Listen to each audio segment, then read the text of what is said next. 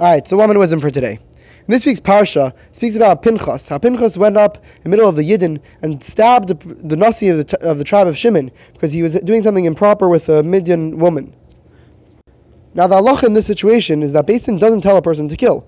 Yeah, Pinchas went ahead and went above what Shulchan Aruch says, what Beis Din tells people to do, and he went ahead and said that he's going against what the Eibishter wants, he's going to stab him.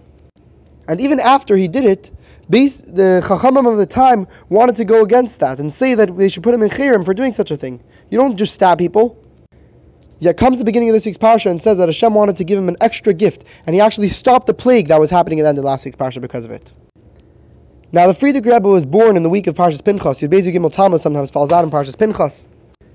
And this is what we find by the Frierdiker Rebbe also. The Frierdiker Rebbe had Mesiras Nefesh for Torah mitzvahs even more than what Torah demands. He put himself on the line, he put the entire efforts of what he was doing to save Yiddishkeit on the line, and he went above any logic of Torah mitzvahs even, in order to help what was needed at the time. And we see that Hashem agreed to what he did, and therefore through his efforts specifically, Yidden of Russia were saved and Yidden today are saved. The only difference is that by Pinchas, the ruling was that even after he did it, the halacha still is that we don't tell people to do it. As opposed to by the Frierdiker Rebbe, where we tell people that today specifically you do have to spread chassidus to everybody, and everybody should act in such a way. So we all have to act in a way of going totally nuts for Hashem, and no matter what seichel says, no matter what logic says, we're going all the way. L'chaim, l'chaim.